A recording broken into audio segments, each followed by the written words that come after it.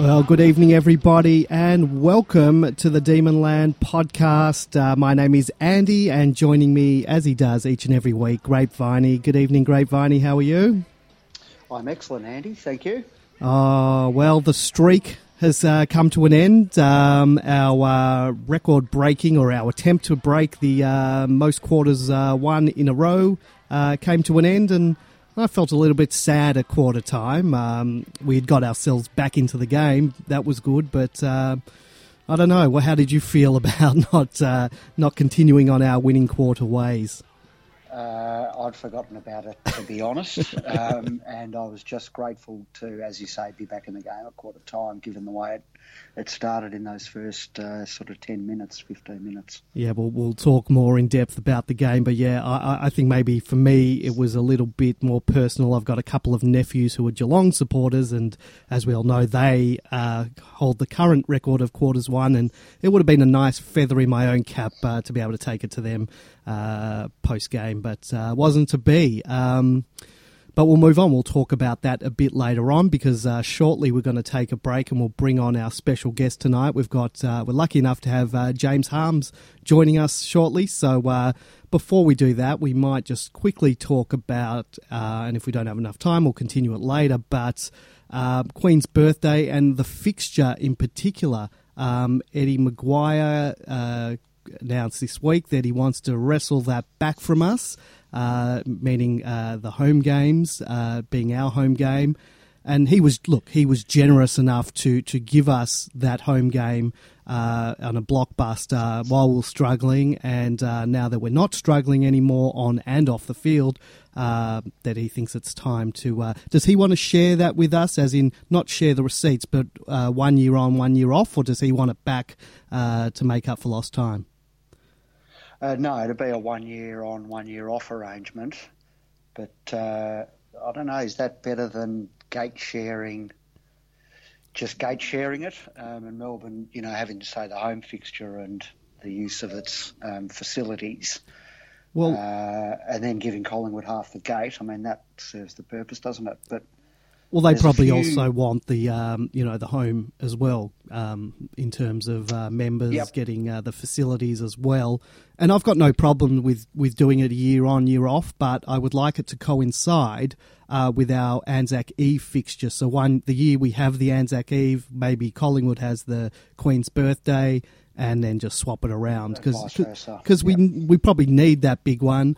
Or alternatively, if we're not going to be able to have that, then perhaps the AFL can give us something in return. Perhaps the first Friday night of the year against Collingwood, maybe, or against another big club.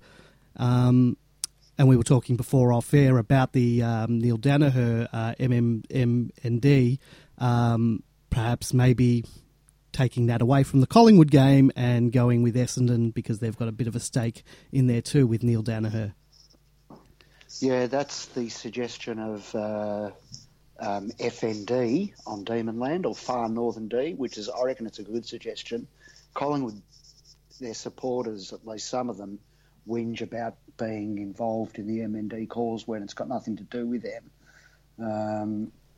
Well, that's not necessarily true, because there's many people suffer from that. It's not just the face of it in Danaher. Collingwood stupidity. Yeah. But I do like the idea of having it going forward as an Essendon match, because one, it could generate a bigger crowd and focus and energy for that game, and turn it into a bigger game each year. And obviously, the Collingwood games are going to be big drawing games anyway, so it wouldn't affect those games. And it's interesting you talk about playing Collingwood on the Friday night in round one. I think we actually lobbied the AFL for that game this year and didn't get it. And Glenn Bartlett was in the Australian either yesterday or the day before, saying that we wanted that fixture again. So there's a few competing narratives going around about what's going to happen with Queen's birthday and in the Collingwood fixture generally. Peter Jackson was also quoted, and he seemed to be at odds with Eddie. So I don't think it's resolved yet. Yeah, well, that's I guess it's a watch this space type of thing. I just had a look who was the Friday night first Friday night game of the year. Obviously, Carlton and Richmond kick off the year on the Thursday night, but Adelaide played Essendon Friday night this year, and there's not really any rivalry between them. Look, Essendon made the finals last year, sort of, I won't say by default, because we should have been there. I think that first Friday night probably should be a block, but whether it's Melbourne and Collingwood or Melbourne and Essendon, I don't know, it should be something that's a bit of a blockbuster. But from the AFL's rivalry perspective, they need to spread them out over the year, and I think you can have sort of blockbuster fatigue. Yeah. And there's a lot of games early in the season, just because that's when the public holidays fall. Anzac Day, we've had Anzac Day dream time, and at the end of this weekend, Queen's birthday already, as well as Easter, and the sort of the novelty of the first round. So I can understand the AFL's reluctance to perhaps schedule a massive game on the Friday night when the Thursday night game is still such a big drawing game. But you'd think that if we, finish high up the ladder this year, and Richmond are obviously going to, you'd think that as just part of the draw, in that you play the teams in your part of the ladder, you tend to play those teams twice. You'd think that the AFL will probably schedule a second Richmond-Melbourne game next year, which we haven't got this year. Yeah, well, we haven't played a couple of big teams twice in a while. We never play Essendon twice, it seems. No. Anyway, I think what we'll do now is we'll just take a short break. We're just going to get James on the phone, and we'll be back. We'll be back in a moment. You'll hear some what you were hearing pre-show, and we'll be back in a moment. Better movement this. Glass it long. He put it down, Harms. Well, they've gone small when they're forward line. That's why. And gathered his own crumb. He's got Neil Bull in the pocket in a paddock. He gathers. He can give it. Harms, sidestep. He's got his own ball.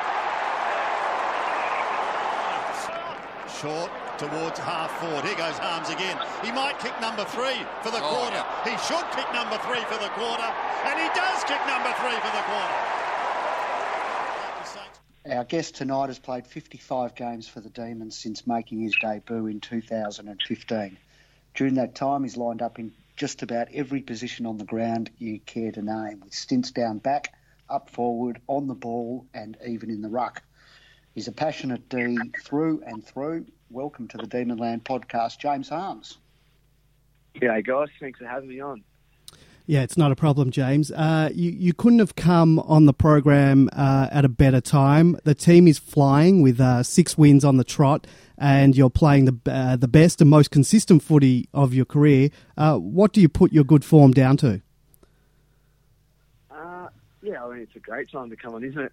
6 in a row. So I'll just say probably the group's, really confident at the moment, and I guess a lot of the younger guys are starting to play some good footy, and I think we're just starting to link it together and building a real confidence around the club and within the group, and we're just really excited about where we can go. You were nominated for Mark of the Week this week, James, for that screamer against the Dogs. Have you got the family and friends working the AFL site overtime with lots of repeat nominations for your good self? I wouldn't call it a screamer, but Mum's been all over Facebook and sharing it around, and my aunties and my family, they all love getting around that.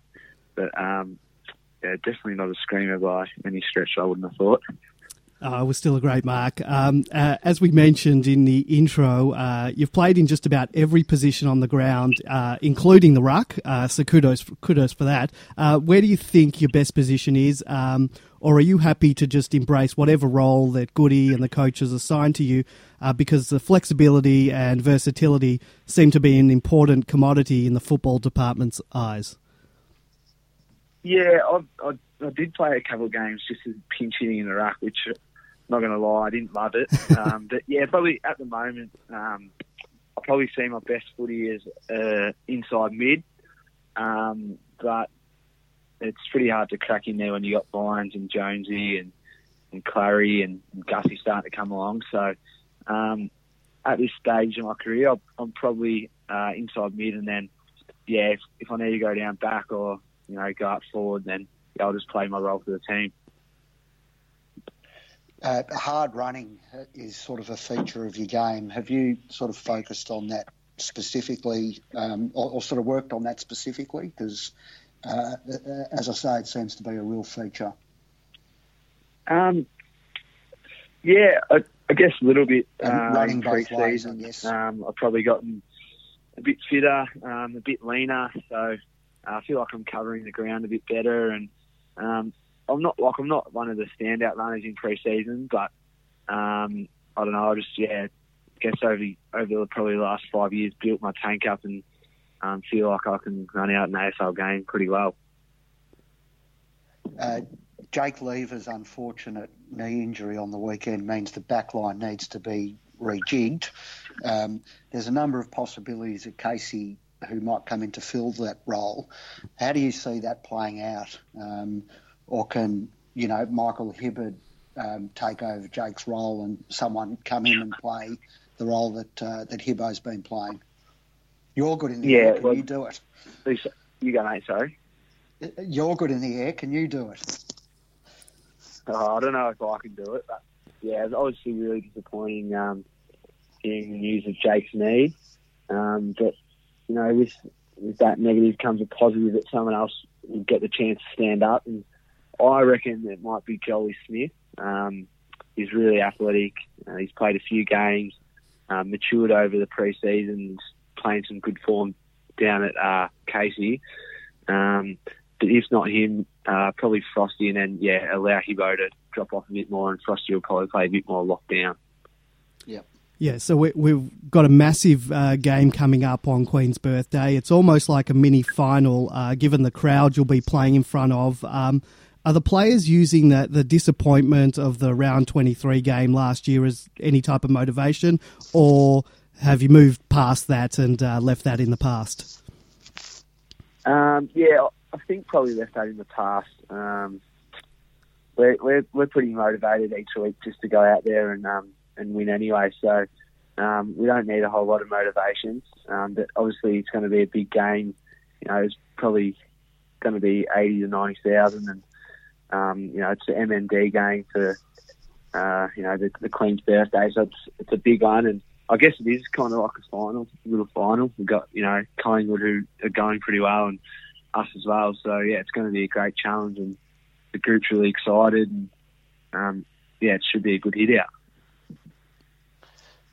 James, Jesse Hogan's one of your good mates at the club. Tell us a bit about him and how he's going, because he's not only having a sensational season, but it looks like he's really enjoying his footy this year after what was a pretty tough 2017. Sorry.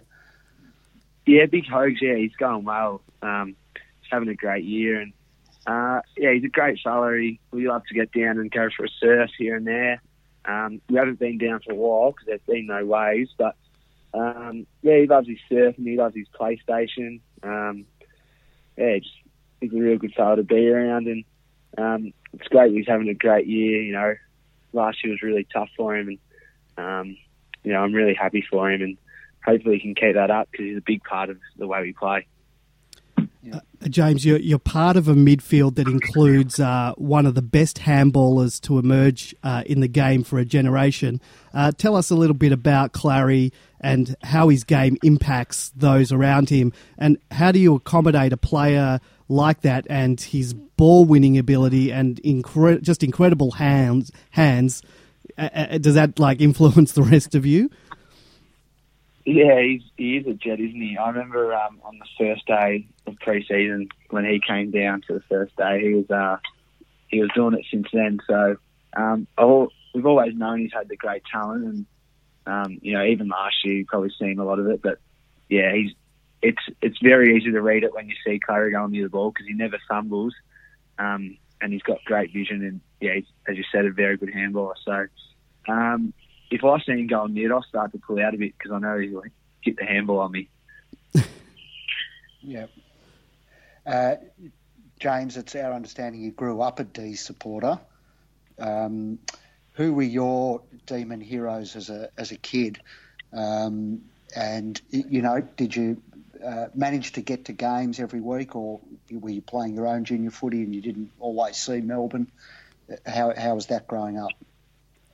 Yeah, as a kid, I did support the D's. My favourite player was probably David Meats or Travis Johnston when I was growing up. But I actually, as a young fella, I got to go to a fair bit. But as I was, 16, 17, I was playing TSC Cup, so it was hard to get down. So when I actually got to Melbourne, it's a bit sad. I actually didn't know a lot of the players, so I hadn't watched much of the footy because I used to play a lot of TAC Cup games on Sundays, and so did the D's. So it was hard to watch games. Well, you're living all of our dreams. What was it like getting drafted by the team that you barracked for? And does that hold like an extra meaning, like when you don on the jumper or sing the song after a win? Yeah, well, draft day was I obviously missed out on the national draft.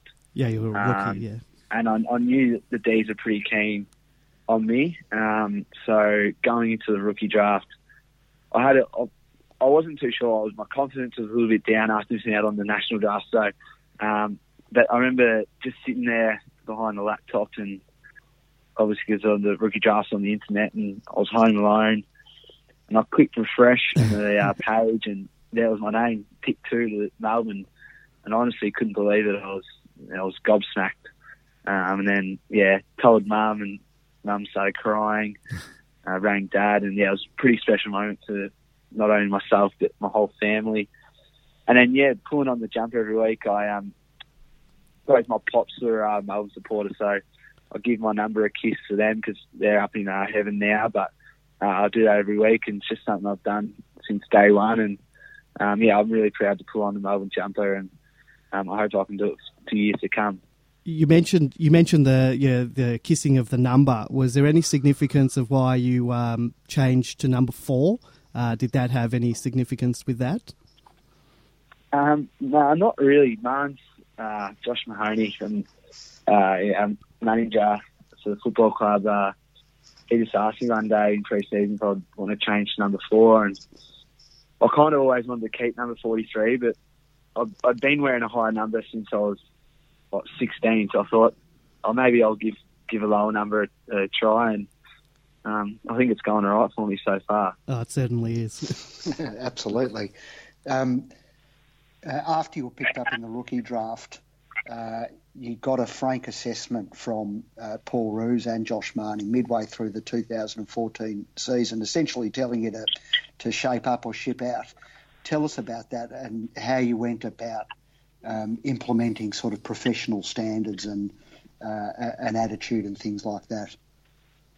Yeah, I've got a bit of a talking to in my first year. I was probably just, an 18-year-old kid who just come out of school, and to be honest with you, I probably wasn't ready for AFL footy mentally. Physically, I probably was, but mentally, I didn't realise how hard you had to work, and how much it changed from TSC Cup to going into an elite environment. And then Nathan Jones played a big part in helping me, get my career back on track. And I still thank him to this day. And the things I changed, I probably just started doing extras around the club, asking more questions, and just trying to every day get the best out of myself. You also punctured your lung while you were at Casey, which kept you out for a while. As a rookie trying to have an impact and make an impression in your first season, how disappointing was that? Yeah, it was a little bit disappointing. It was, probably just more frustrating. As you said, I was a rookie. I was on a 1-year deal, so I was trying to play as much footy as I can. I just, had to deal with it and work hard. And, didn't get his crack at AFL that year, but lucky enough got another contract and then got my chance that next year. So it was a little bit frustrating, but not really too disappointing. In your final season of TAC Cup footy, you received the Most Determined Award, something which, certainly from a supporter's perspective, we can see has shaped your career at the D's. How hard was it to break into the team, and how do you feel sort of pressure now, given the competition for spots, when you've got players of the likes of Jeff Garlett and Dom Tyson who are playing at Casey? Yeah, that's a great question, actually. It was super hard to crack in, but I always said to myself, once I crack in, I never want to lose my spot. So I don't know, every week when I go out there, when I pull on the jumper, I just want to give it my all and give the coaches no excuses. And so, what was the second part of that question? How do you feel pressure to sort of keep your spot? Definitely feel. I don't feel any pressure when I'm playing, but there's definitely pressure within the selection because there's obviously a lot of good players playing at Casey this year. But I feel like at the moment, I'm in pretty good form, so I don't feel like I've got a lot of pressure on me, as in the way I'm performing. But I know if I do slip up in a game, then probably the pressure will start to build because, as I said before, there's a lot of good players coming up through Casey. Yep. James, you've got a brother, Jack, who plays for the Dandenong Stingrays, and I believe he's debuting that this week. I read that somewhere. Is that true, that he's debuting this week? Yeah, he debuted last week, so last debuted on the weekend. Yeah, so he's had a bit of an up-and-down start to the season, a few injuries, but hopefully he can hold his spot in there and, you never know what could happen. Maybe come into the year, we could have another Harms on the list. Well, hopefully. That was the next thing I was going to ask you. What's his prospects, and is it possible that he'll follow in your footsteps and become another in a long line of brother combinations that the D's have had over the years? Definitely. Anything's possible. I think he just needs to get a bit of confidence and get a few good games under his belt, and I'm sure he's could be a good chance, but at this stage he probably just wants to play some good TAC Cup footy and get a kick down there. One last one for you, James. Tom McDonald joined a long list of players to re-sign this week. Where are you at in terms of sort of contract talks with the club, and when can we expect you to ink a new deal too? Yeah, it's good to see Big Tommy sign on again. I'm in talks at the moment, so my manager's working through that with the club, and I'm sure that'll get done sooner rather than later. But hopefully in the next couple of months, I'd say. Good stuff. Fantastic. Great to hear. Well, James, we really want to thank you for joining us on the podcast tonight. Thank you for giving us your time, and we look forward to seeing you for the rest of the year. You're playing great footy at the moment, and it's just great to see. So good luck for the rest of the year. No, thanks heaps, Andy, and thanks, Jason, for having me on. Really appreciate it. Not a problem. Thanks, mate. Good luck, and we'll speak soon. Cheers. Go, James. See you, boy. All right, that was James Harms. That was a great interview. Really honest, and it seems to be really enjoying his footy at the moment. And great. Why wouldn't he be? He's playing good footy. The team's playing great footy, and he's playing for the club that we all love. So he must be loving life. Yeah, like I love hearing, when, knowing that a kid barracked for the, he's playing for the team that he barracked for as a kid. As I said, he's living all of our dreams. We all dream that one day we'll play for the D's. I'm over 40 now, and I'm still dreaming about it. And it's not going to happen now. But probably not. No. Anyway, maybe if I play a few good games, maybe they'll draft me. But he's doing well to get a run in that midfield rotation. As he said, he's not first cab off the rank. He knows that.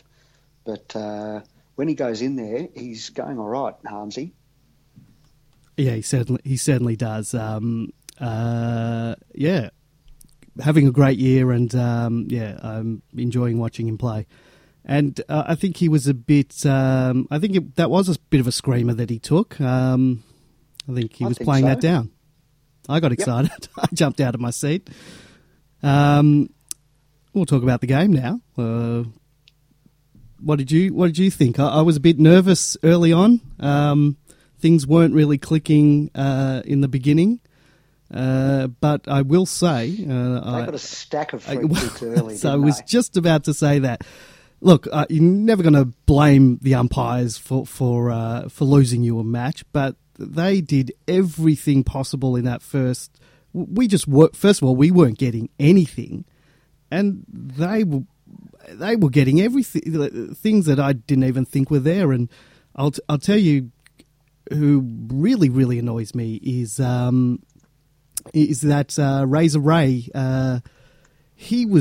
Did you see him?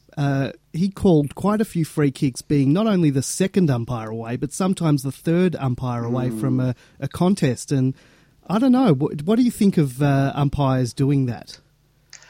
I think I'm generally not an umpire basher, but I think there's merit to the theory that Razor Ray is a bit of a look at me, and he feels the need to insert himself into the game. And there's too many whistles to full stop. And then you see things like, I don't know whether you saw the stats differential, the free kick differential over in WA for West Coast versus St Kilda over the past 4 years or something. And it's like 95 to 39. Well, that's the crowd aspect to it. But when you play Melbourne Western Bulldogs at Etihad Stadium, we probably had there were more demons. There were more. That's right. There were more demons. So that's not happening here. But I get the West Coast one because we always get a terrible trot, whether it's in Adelaide or Western Australia. And then even when we're getting more free kicks, the crowd just gets even more feral, and then the umpires start the old evening up thing. So it does affect us even when we're getting on top with the free kicks. But when it's in Victoria and there's, we'll see it, there'll be more Collingwood supporters arguably on the weekend or Monday. But yeah, it doesn't happen as much in Victoria with two Victorian teams. Anyway, that wasn't the main thing on the weekend. It wasn't. As you say, early on, things just weren't clicking for us. The ball wasn't bouncing the right way, and all those little things that have really gone our way the last few weeks were just off a little bit. Couldn't capitalise on the forward 50 entries. But look, we still found a way and still managed to kick 15 goals. Was it 10? I think? 15, 10, 100. I was praying, like when we didn't get to 100. Yes, so when we didn't get the quarter record, I was just hoping we'd get over 100, and I think Jesse ticked it over to 100 with that point on the siren. So thank you, Jesse, for at least hitting something. I wanted him to kick that 6 because I want him to win the Coleman medal. He's playing very good footy at the moment. I agree. I want him to win the Coleman as well. It's going to be tough with Ben Brown sort of, he's playing in a team that's winning games at the moment. But Jesse, considering the amount of time that he plays up the ground, that's got to factor into, just how good he is. And he's still kicking goals. He's kicking bags of goals. And his kicking is really good this year. Yeah, it's when was it? Was it 2 years ago when his shots, he had that bit of a stutter to run in. I think that's all gone now. And usually when he's got ball in hand, you pretty much know that he's going to kick a goal.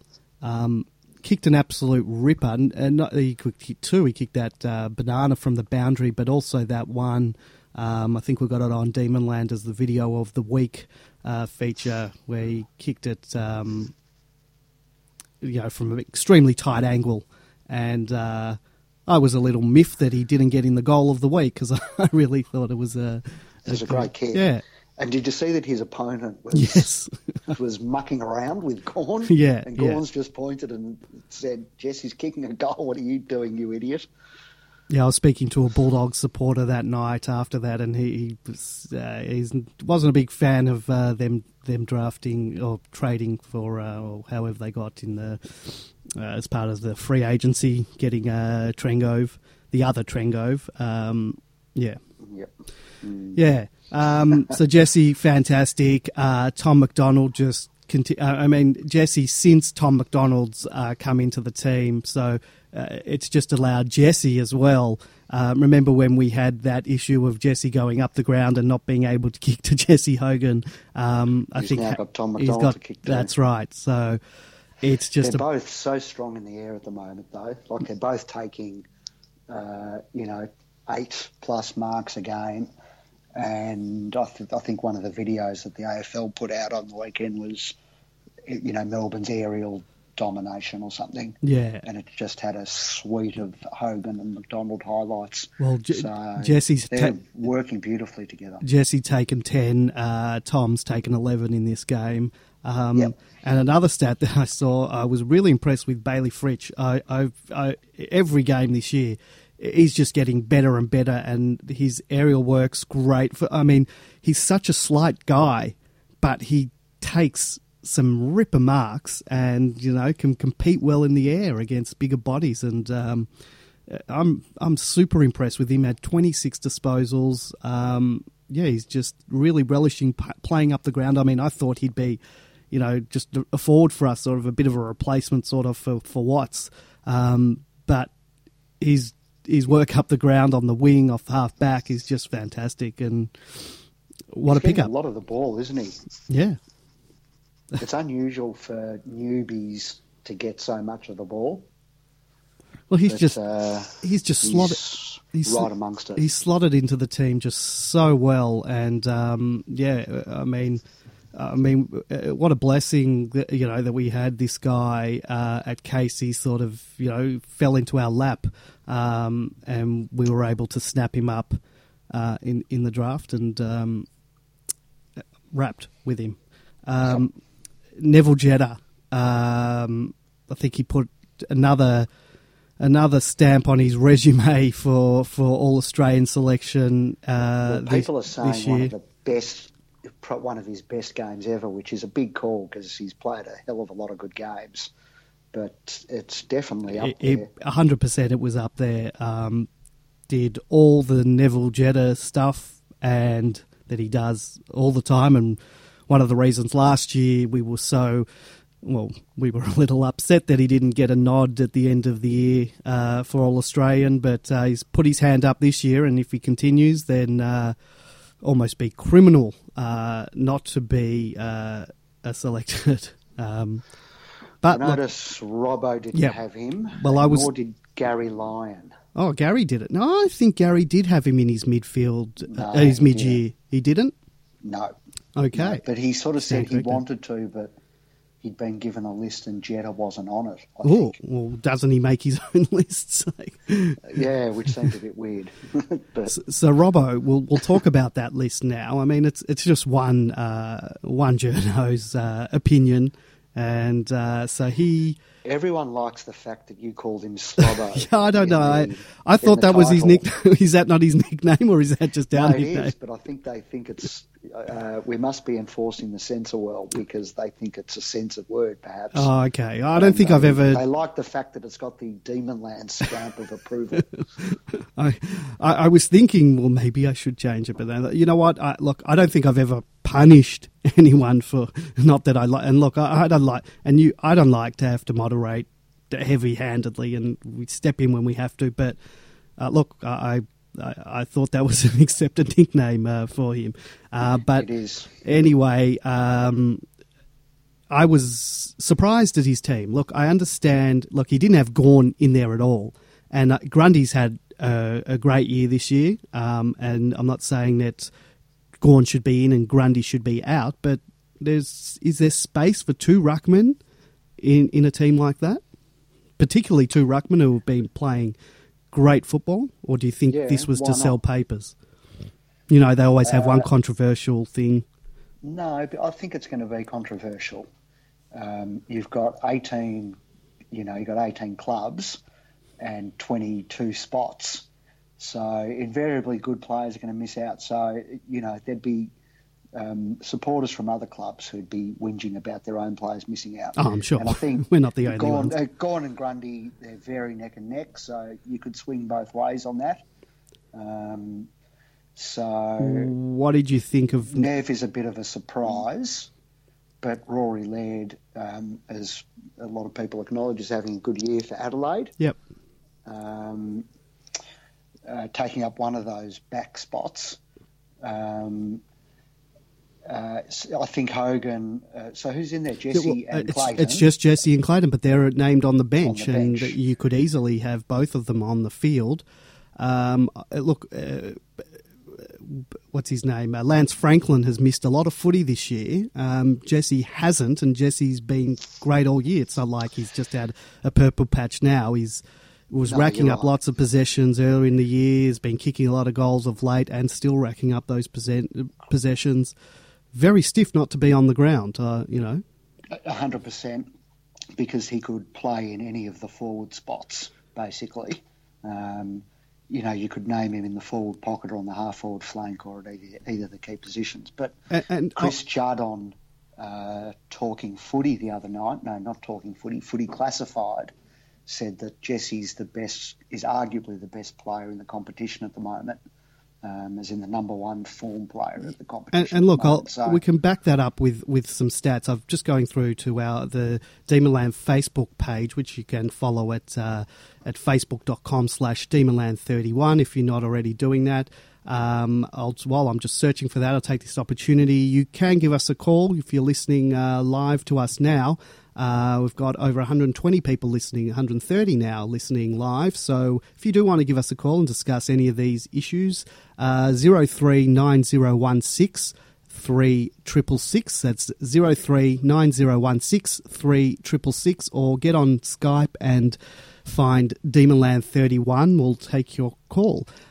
So I've got some stats to actually back up Jesse versus Darling and versus Ben Brown. So Jesse, he's second on the goal kicking list behind Brown. I think he's 4 goals behind Brown.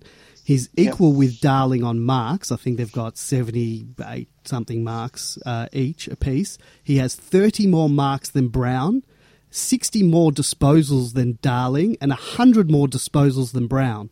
Now, surely that gives him a position on the ground ahead of both of those players who are having fantastic years. I'm not taking anything away from them. But look at, those stats are Well, Darling's going to be out of the equation now because he's out for a few weeks. Well, I'm talking about this mid-year All-Australian team. Yep. Not that there is such a thing, but look, same marks as Darling, 30 more than Brown, and Brown has a stack more free kicks, 4 as well, that I can put in there. But 30 more marks than him and 100 more disposals than Brown. I mean, who would you prefer in your team? Brown's a stay-at-home full forward, and Jesse's... Who would you prefer in your team?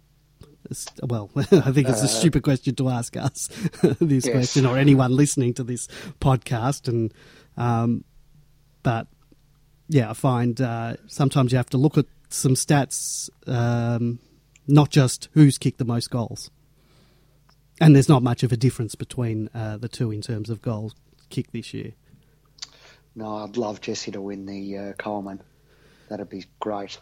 Yeah, that would be nice. But I prefer to keep. Look, someone said when I was a little bit. Oh, we do have a caller calling in, so maybe we'll take that, and we'll get back to Jesse in a moment.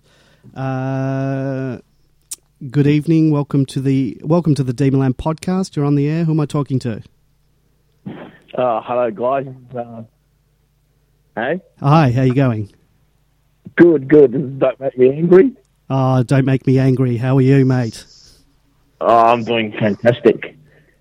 So what can we do? Yeah, this all Australian team, the Demons, we've always been hard done by. Like, when we made the grand final in the year 2000, we only had Jeff Farmer make the All-Australian side. So, it's just the way it is. And, we just don't make All-Australian sides. We never have for years. But why shouldn't we? Why shouldn't we make it? I'm not accepting that we've always been hard done by, because I know we have always been hard done by. But we've got the runs on the board so far this year. Why isn't Jesse on that on the field? Oh, it's disgraceful. I've seen other. It doesn't seem to be in anybody's starting lineup on All-Australian. But, it's, the narrative for the last 6 weeks. We've beaten nobody. We've only beaten the bottom sides. We've beaten an Adelaide side with all their stars out. We've had an easy, soft draw. It's all those, and that's what most people still think, we haven't played anybody. But like I always said, it's not who you beat so much, it's how you beat them. Well, exactly. Like last year, we beat the same teams last year, but we beat them by 2, 3, 4 goals at the most. Our biggest win last year was 56 points against the Doggies, whereas this year, most of our we've got an average winning margin of over 40 points, and that's the biggest in the competition, I think. That it is. I don't buy that the narrative of especially with the Adelaide game, that they had all those players out, because we dismantled them. We beat them nearly by 100 points. Certainly, GWS didn't beat them by that much this week. So give us a little bit of a credit. Yeah, I don't agree with the narrative either, but that's but the thing is, if we lose on Monday, you know what they're all going to say? Yes, told you so. Told you so. Melbourne's no good. They just played lucky. They were being lucky. You know the way. So we have Monday. We've got to win to get the credibility. We have to win Monday. We lose it Monday, and it'll be a little bit of crisis for a couple of minutes until we start winning again. You know the way it is with the Demons. Oh, I do, mate. I've been running this website for nearly 20 years. I know it very well. But this week is a really important game for us. If we can get a victory out of it, we start to get that credibility against an opposition that a bit of the media darlings. They're loving Collingwood at the moment, the media, and I don't see who they've beaten that's been as impressive. That's been so impressive either to not get the same treatment we're getting from the media. Yeah, well, they've beaten exactly the same teams we've beaten, but we've beaten those teams by 10 goals plus, and they've beaten by 20 odd points. They only beat Saints by about 25 points. They only beat the Dogs by 25 points. So we've beaten the same teams, but we've thrashed those teams by 10 goals plus. And they've, even Adelaide, they beat Adelaide by 40, but we didn't beat them by 90. So every win they've had, we've doubled it or tripled it, Yep, but we've got to do it this week against them, I think, and then maybe people will start taking a look. Yeah, and I think Harms was not telling the truth there. The side will be burning this Monday. That will be, do they need motivation? No, we're playing pretty well, but if they don't come out firing and laying 50 tackles in that first quarter and absolutely burying every single Collingwood player in the ground every time they tackle, every time Pendlebury gets the ball, Viney should just make sure it's his mission to drive them into the ground, It's a bit like early in the year, what's his name? Gary Ablett was lucky that Viney wasn't playing in the first round because I'm sure Viney would have buried Ablett early on in that game, and there's no way we would have lost if Viney was playing because Ablett is, whenever he plays against Viney, he doesn't want to go near the ball. Yeah, I agree. Yeah. Anything else? Anything else? Don't make me angry. What's making you angry this week? besides people not selecting our players. Yeah, and Neville Jetta. It's just. But I was listening to SN the other morning, and I swear that Gary Lyon did say he put Neville Jetta in his back line because he definitely deserves to be in there. It's crap that he didn't make the late. He's been the best small.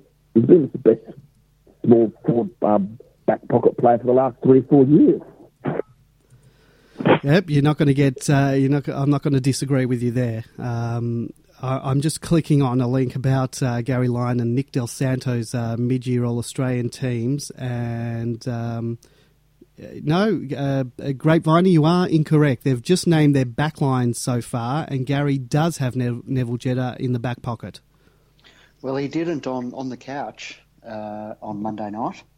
This is on SEN's website, so perhaps he different teams for different outlets. There you go. But Nick Del Santo did not have Neville Jetta in the back line. No. Well, there you go. All right, don't make me angry. Anything else? No, I'll just leave you with one thing. Go D's. Go D's, mate. All right, you getting down there on Monday? No, I don't think I can make it. I'm up here in Echuca, so I can't get to many games. No, that's all right. Well, you'll be watching on TV, I'm sure. Yes, I'll be watching on TV. And Clary's from up here too, from Echuca. His family's from Echuca here. Clary is, but anyway. So just go D's and hope we pump those pies. Yeah, from your lips to Clary's ears. All right. Thanks, mate. We'll speak to you soon. Bye-bye. All right, that was Don't Make Me Angry. Always great to chat with Demonlanders. If you want to join us, you can call us 03 9016 3666. That's 03 9016 3666, or Skype us, Demonland31. You can also join us in our chat room that we've got going at demonland.com/podcast. If you're signed up to Demonland, you can get in straight away and chat with us. If you're listening to this via the podcast, either through SoundCloud or iTunes, join us live each week on a Wednesday. And speaking of the podcast, next week we will be chatting with none other than Paul Roos. So that should be a great conversation. I'm looking very forward to that. And then the week after that, I won't announce it yet, but we've got another special guest coming up the week after that, and we'll leave it hanging there. Grapevine, other players, Clary, Angus Brayshaw, both had almost 40 possessions apiece. I think it was 39 and 38 possessions. Both of them just... Clary was probably a bit cleaner with his than Brayshaw. Yep. Some of Brayshaw's were a bit wayward, but that's a bit whingy because he was really, really good again and getting a heap of the footy. And I haven't seen the numbers, I don't think, but I think getting a lot of metres gained as well. I don't have on my stats sheet here the metres gained on there, but...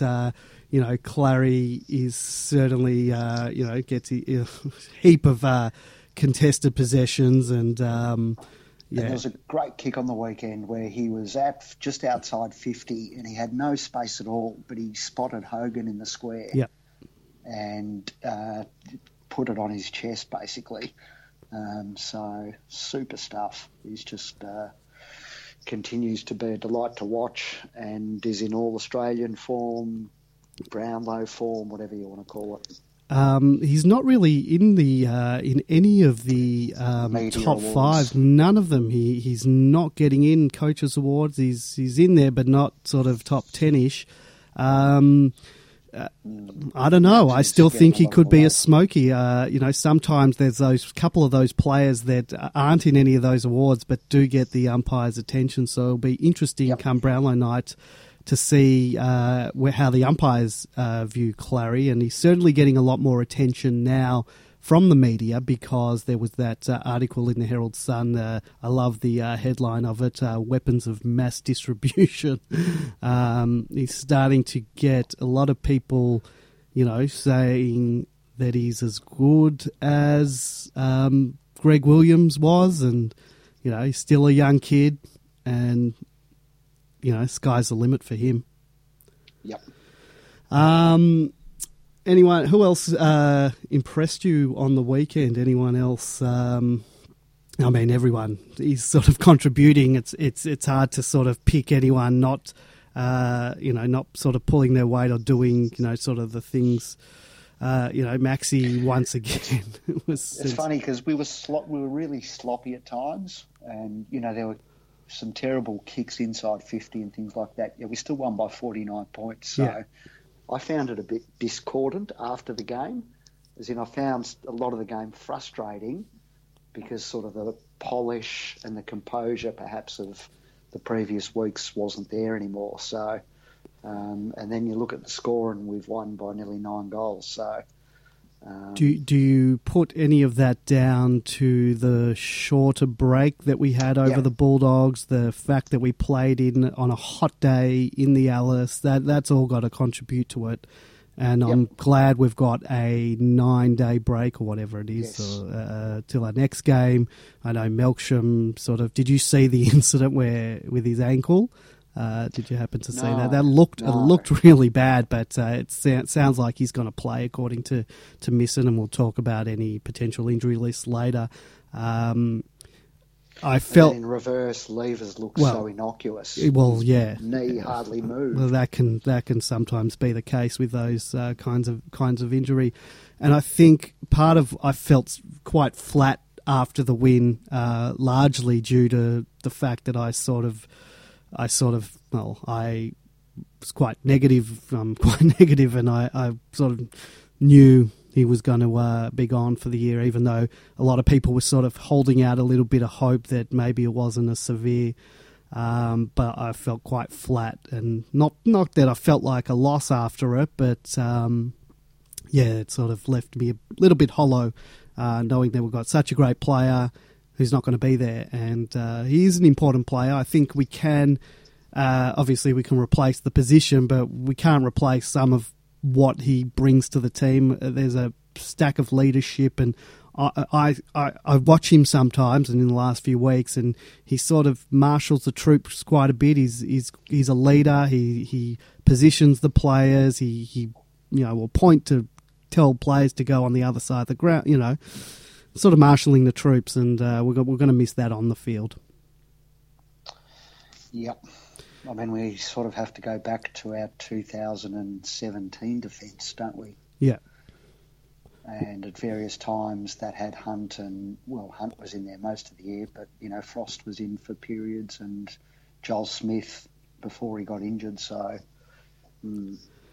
Well, it's interesting what James Harms said. He, I don't know, Joel Smith, so I don't know if he's saying that from any inside knowledge, or, I don't know how much the players would know about that, but, The other one is Wagner could come back in, and then Hibberd sort of does the intercepting. Look, no one's going to be able to replace Jake Lever, but we do have a bit of depth, and I don't think it's going to be as devastating. I don't think all of a sudden we're going to fall into a heap. And if our midfield keeps on getting, and that's another thing, we didn't get a stack of. We got smashed in the clearances actually in this game. But still managed, as you said, win by 50 points. So, yeah.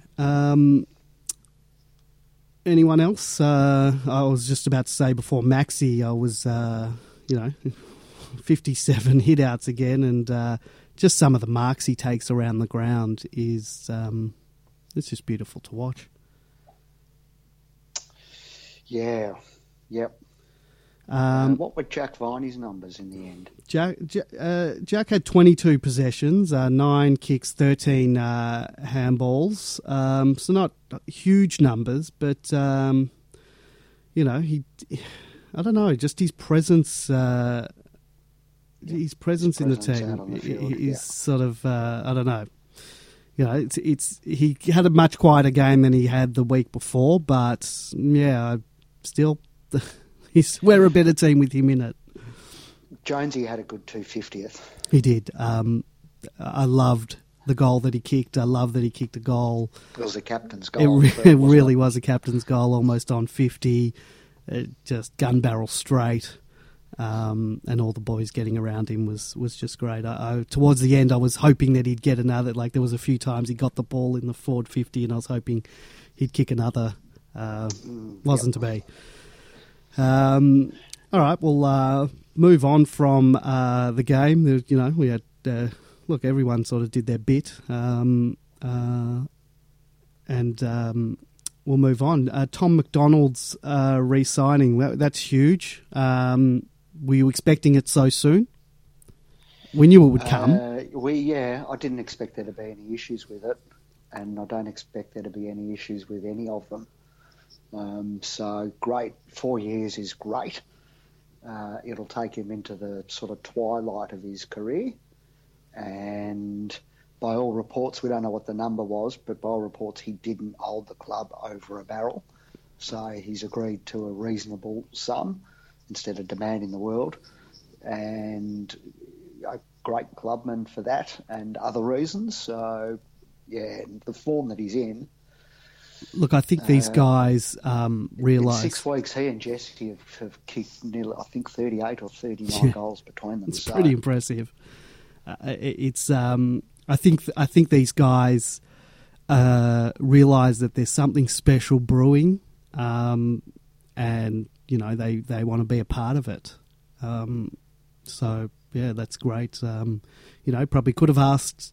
Considering his form, probably could have kept it going for a bit longer, got a bit more, and could have waited till the end of the year because it looks like he's going to have a blockbuster season. So the fact that he doesn't look like he's gone shopping around to put his price up and things like that, I think it seems like the club is negotiating in very good faith with all of the players, and in return the players are sort of bought in, basically.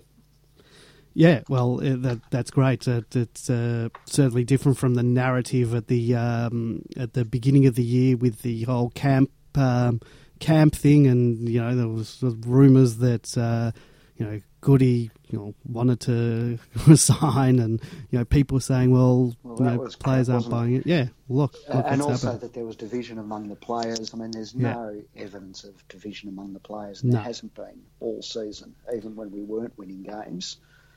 And you can't play the kind of team football that we've played, and there be divisions in the side. So I've never accepted that. And just to talk about that journo, Tom Norris, and is it Morris or Norris? Morris, isn't it? Is it Morris? Is it? I thought it was Norris. Anyway,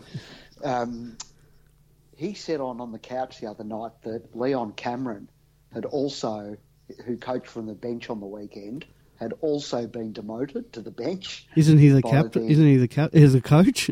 He's the head coach. Yeah. All he said was that it was done by the quote-unquote GWS hierarchy. And Roosie and Gary Lyon and John O'Brien didn't really believe him. And I thought to myself, how many clubs is this one story going to keep happening at? Well, didn't we have confirmation about the McCartney thing, that it's not...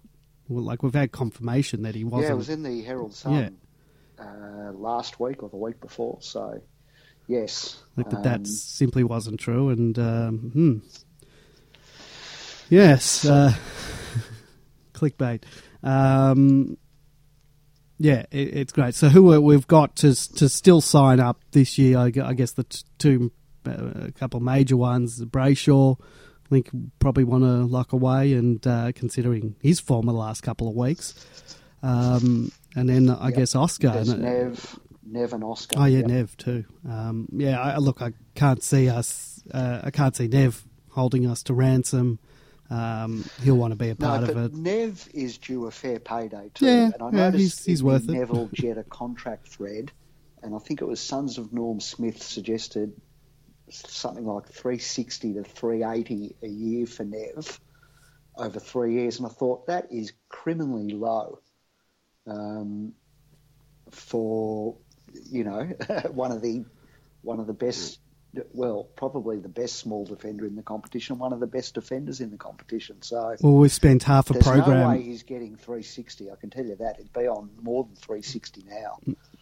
Yeah, look, I have no idea about that, but we've spent most of the program saying he should be All-Australian, so you got to give the guy what he's worth. Exactly. Yeah. But as you say, don't expect Nev to hold the club to ransom, No. You got to give the man. You got to give the man his worth, and Nev's worth a fair bit. Yeah, yep, certainly is. I saw, this week there was a thread on Demonland about Ollie Wines, and he's holding off contracts. But we can't. How can we get him? We'd have to trade for him, and unless it always people get stupid and say, "Oh, we'll give him a couple of Casey players for him," but that's not going to happen. We don't have the currency. If you don't want to give away a good player for him, we don't have the draft pick to give them. I'm sick of hearing about Ollie Wines. Do you know, I tried to... I wouldn't mind him in the There was team. an Ollie Wines thread about a month ago, let's say, and I tried to just link it back to another Ollie Wines thread, which was sort of one page off the main page. Yeah. And there are 10 Ollie Wines threads, and they get created every about 3 weeks.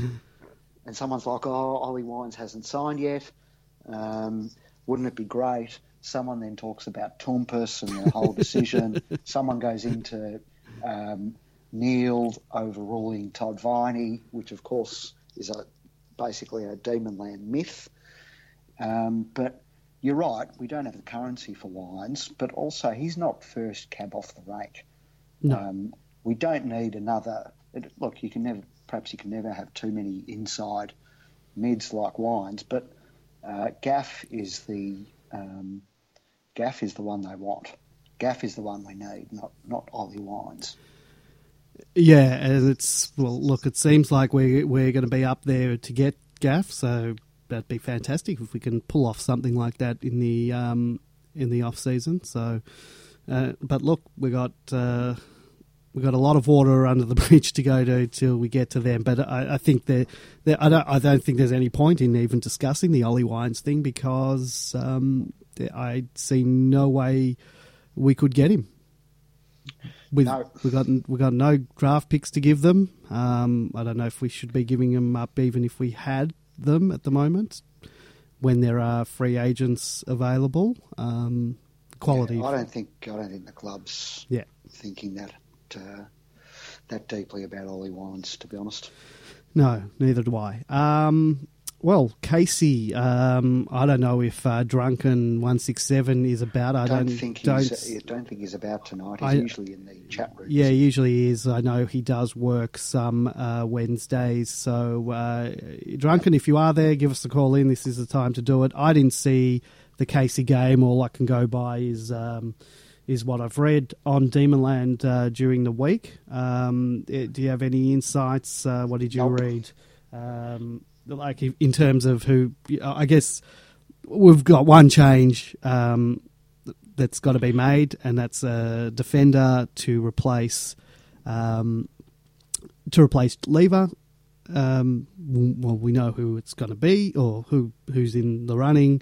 You've either got Smith, Frosty, Wagner, Hunt, any of those guys they might bring in to replace them. I can't even say who's been out. I know that Smith has been doing all right and Frosty's been doing okay down at Casey. By all accounts, Frost didn't have a great game on the weekend. So, yeah. Well, I guess I tend to think Smith will be the man. because he is meant to be strong in the air. So, yeah. Well, they've got Collingwood, with the exception of Cox, don't have, and I'm not sure what is Darcy Moore back for them yet. No. I know he is injured. I know it's I don't hamstring. think so. I think it had that he was test, but I don't know. But Cox is their big man. Other than that, they've got smaller forward line. So I don't know if Frost will come in. Do you know how Hunty's been playing? I don't know Not if sure he's on been. the weekend, no. But yeah, Hunt's definitely a possibility. Well, other changes in terms of I don't think so. No. like, would you? I mean, who else is going to? Well, Who else is going to miss out of that side? Well, every week everyone says, well, are we going to rest Spargo yet? Are we going to rest Hannon? Look, neither of Hannon or Spargo lit up the board in terms of possessions, 13 and 11, but still do, I think Spargo, every time he gets the ball, he does something nice with it. And he works bloody hard. His does. defensive game is really strong. Yep. There was, Channel 7 reported Mitch Hannon might be struggling to come up. Yes. Can't remember. D. Zephyr in the chat room has just said, Hannon in doubt. Someone has posted that. Yeah. If he doesn't get up, Garlett or Bug. So, God, I hope it's not Bug. well, I'd much rather Jeffy, absolutely. Well, Jeffy, I'd like for the it's a big occasion. Sometimes he rises to these these big games. I've pulled up. I think it was Baghdad Bob wrote on the Casey thread. He's given a little paragraph on each player. He said about Bug, not a good day for the Bugster today. He's not impacting when he's forward and not finding heaps of it when he goes on the ball. So you would think, based on that, it's not going to be Bug. Jeffrey Garlett, he said, played like an opportunist cat today, seemed to continually want to do will-o'-the-wisp type things, and on occasions he did, but it's hard to see him fitting into a hard-running tackling philosophy of our AFL team. So it doesn't fit with the Goodwin mould, does it? So neither of them. Let me just... we've got Harley Ballick. I'm not sure how he's been doing. This is Baghdad Bob saying, I've been impressed by him since I saw him play against Frankston in the practice match in the pre-season, and today was another good, impactful game. He was a target of 2 or 3 attempts by Williamstown to hurt him off the ball, and he copped a lot behind the play attention, which I heard was a staple of Williamstown's game. He's got good skills and knows how to find it, but the only query on him is pace. He's not slow, but he's certainly not fast, and he will make it at AFL level if pace isn't a deal breaker. He has the knack of finding the ball with time, but I just don't know how that will translate itself to AFL. It will be interesting to see how he goes if he gets the opportunity. So Ballick's another one there. I'm not sure what the situation is with Tim Smith. He hurt his neck. He did come back on the ground after that. Didn't trouble the stat sheet that much, but could be down to the neck injury. But Wiedemann, this is Baghdad Bob, pretty much unsighted early, but worked his way into the game and ended up being a fairly good player. It was a tight contested game where clean entry into the 50 was not common, and he did most of his good work up the ground and on the ball, rucked for periods of the game and competed well, but didn't really impose himself at ball ups. So again, I don't know, nothing I'm reading here about some of the players to replace the forwards is whetting my appetite. In terms of Jaden Hunt, got lots of the ball, and it would appear he's been told to take the game on at every opportunity. As a result, was caught often and turned it over often, and you could see frustration on his face. Yep. Yes. So that's that. Selection's always interesting. Yeah. With Simon Goodwin, and I don't think. Well, we've kept an unchanged side for a few weeks, but it's usually interesting with Goody. So this week will be very interesting. And look, we do have a longer break, so we can rest up some of those guys. Someone on Demonland was down at training today. Gave a training report. Were you able to see that? Yep. Said, just pulling it up now, a few of the players were in the light duties. Jack Viney, Melksham, he wrote Joel Smith, but I asked a question whether it might have been Tim Smith, considering the injury. But if Joel Smith is on light duties, does that preclude him from being in selection? Mitch Hannon, Christian Salem and Tom McDonald were all in that light duties group. This is Kevin Martin. He said vying for the Jake... Otherwise known as Kmart. Kmart, yes. So vying for Jake Lever's position looked to be either tall or small. Dion Johnson, Sam Frost, Petty Harrison... no, it's Harrison Petty. Harley Ballick. Oh, I don't think Harley would be vying for that position. Hunt and Wagner, all having extended training and being the last off the track, along with Deck, Kelty, and Lachlan Filipovic and Sam Wiedemann. So it looks like a few of those Casey boys were having some extended training, which is, you can obviously see why, considering that some of those guys are in contention this week. Yep. Be interesting selection this week.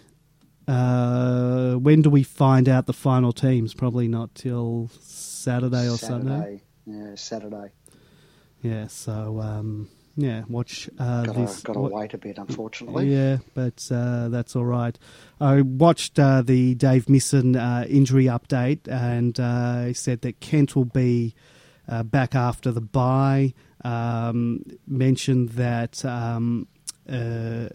Vandenberg will start sort of with the main group training this Sunday, but will take a while to sort of build up that fitness. But that's a good sign. I'd like to see him, at least back at Casey at some point in the back half, and maybe pushing for another spot. But probably his last roll of the dice if he gets injured again. You'd probably say that's it for him. Yep. Anything else, Grapevine, you want to talk about? Dave Misson mentioned Corey Maynard. He did mention him. He said, now I'm drawing a blank, but he said, I think he said that he is back in rehab training, but I think it's indefinite still at the moment when he'll be back. Very disappointing for him. Yep. There's a lot of players in that midfield that are playing very well at the moment, and with him injured, not even getting a crack into the. And I mean, he was near the top of the waiting list at the start of the year, yeah. And now he effectively goes back to the back of the queue, doesn't he? Yeah, certainly does. Anything else on Demonland caught your eye this week? Any interesting threads? Anything you want to talk about? No, not quite at the moment. All right. Well, we'll be back next week. Great show next week because we'll be speaking with Paul Roos. So very excited about that. Yeah, and everyone get down to the G this week. We need the support. I got an email saying all the reserved or the guest passes have sold out. So MCC's tipping 79. Did you think that's a little bit low? Yeah, I think it'll be above 80. Yeah, you reckon they're pretty spot on most times. Yeah, although they were out by about 10,000 on Anzac Eve. They said 87. I think it was 77 in the end, wasn't it? What's the weather forecast? It's meant to be nice on Monday. Yeah. So I actually think it will be 80 because Collingwood are up and about. Yeah, they'll all get So down there are for we, sure. so- Yeah, Melbourne supporters get out when we start winning. So And I'm pretty sure we got 70 last year, or perhaps 72. And Collingwood weren't travelling well at that stage. So well, I read our biggest crowd was for these Queen's Birthday games was in 2006. Well, no, that's 2009. the most recent. No. because- Go ahead. No, because Melbourne and Collingwood set the all-time Yes, that was home Queen's and away Birthday. record Sorry, on Queen's Birthday. I think maybe they were mentioning the biggest. Have we? When was it that we had this deal with Eddie? I think maybe they were talking about that since. Yeah, I think it might be in the current incarnation of the game. Yeah. That's the biggest crowd. Anyway, that'll. Because we've been irrelevant for 10 years. Yeah, I forgot about So that. there was that whole period. Isn't it nice? And they've been irrelevant for a few years. Yeah. Well, isn't it nice to start being talked about again? I mean, for years was watching all these football shows, and the only news we'd hear about us was how crap we're going, or whether it was off-field issues, or coaches being sacked. But it's nice, even though I don't think we're getting the credit we deserve yet. It's nice to be in the conversation. Just one for the punters out there. Ethan Tremblay says that the trains will still be down with replacement buses again. Yeah, well, I'm not making that mistake. But he lives in Perth, so... Well, I'm sure he does read social media. He's probably seen... Well, he's keeping up to date with Victorian public transport. He Ethan, might follow it. declare whether this is a nonsense post of yours or whether you are indeed up to date with the Public Transport Victoria schedule. Well, I don't know if I made. Were you aware? I know you're on a different train line to me. I had no idea that they were doing works. Maybe that's my own fault for not. Got a die check every week when I take the train. Really, I just assume that they're going to work. I get to the train station. And find out then. Saw a sign saying replacement buses. I got on a bus, and it took me an hour and 10 minutes to get from Malvern to the arts, the National Gallery. They didn't even drop me off at Flinders Street Station. So I did a bit of running, and I made it just in time for the bounce and missed the banner. Missed Jonesy going through the banner. So I was absolutely livid, but it's probably my own fault. Won't happen again this week. I guess I've got to get early. Maybe I'll take a cab. Buses are never a good way. No, I'm not going by bus again. I'll and I'm not going to drive myself. I might use an Uber, get to the ground. Yep. Yeah. Or go from... Are the Sandringham lines working? I mean, I'm sure this is fascinating radio, us talking train schedules. I'll be checking on Monday morning, just to make sure. You might have to go down to Ripponlea Station and go from there. Yep. All right. I think we'll wrap it up there. Train schedule, the Dreamland podcast featuring this week's train schedule, brought to you by...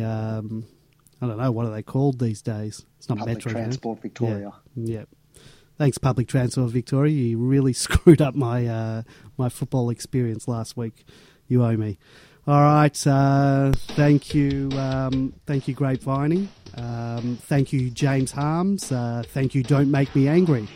We'll be back next Wednesday night with Paul Roos on the Demonland podcast. I might just mention, if you are listening to us via iTunes, give us a review, but only if it's positive. If you give us a 5-star review, we might even read it out on the podcast. You can find us on iTunes or on SoundCloud. Go Days, big game. Go Days.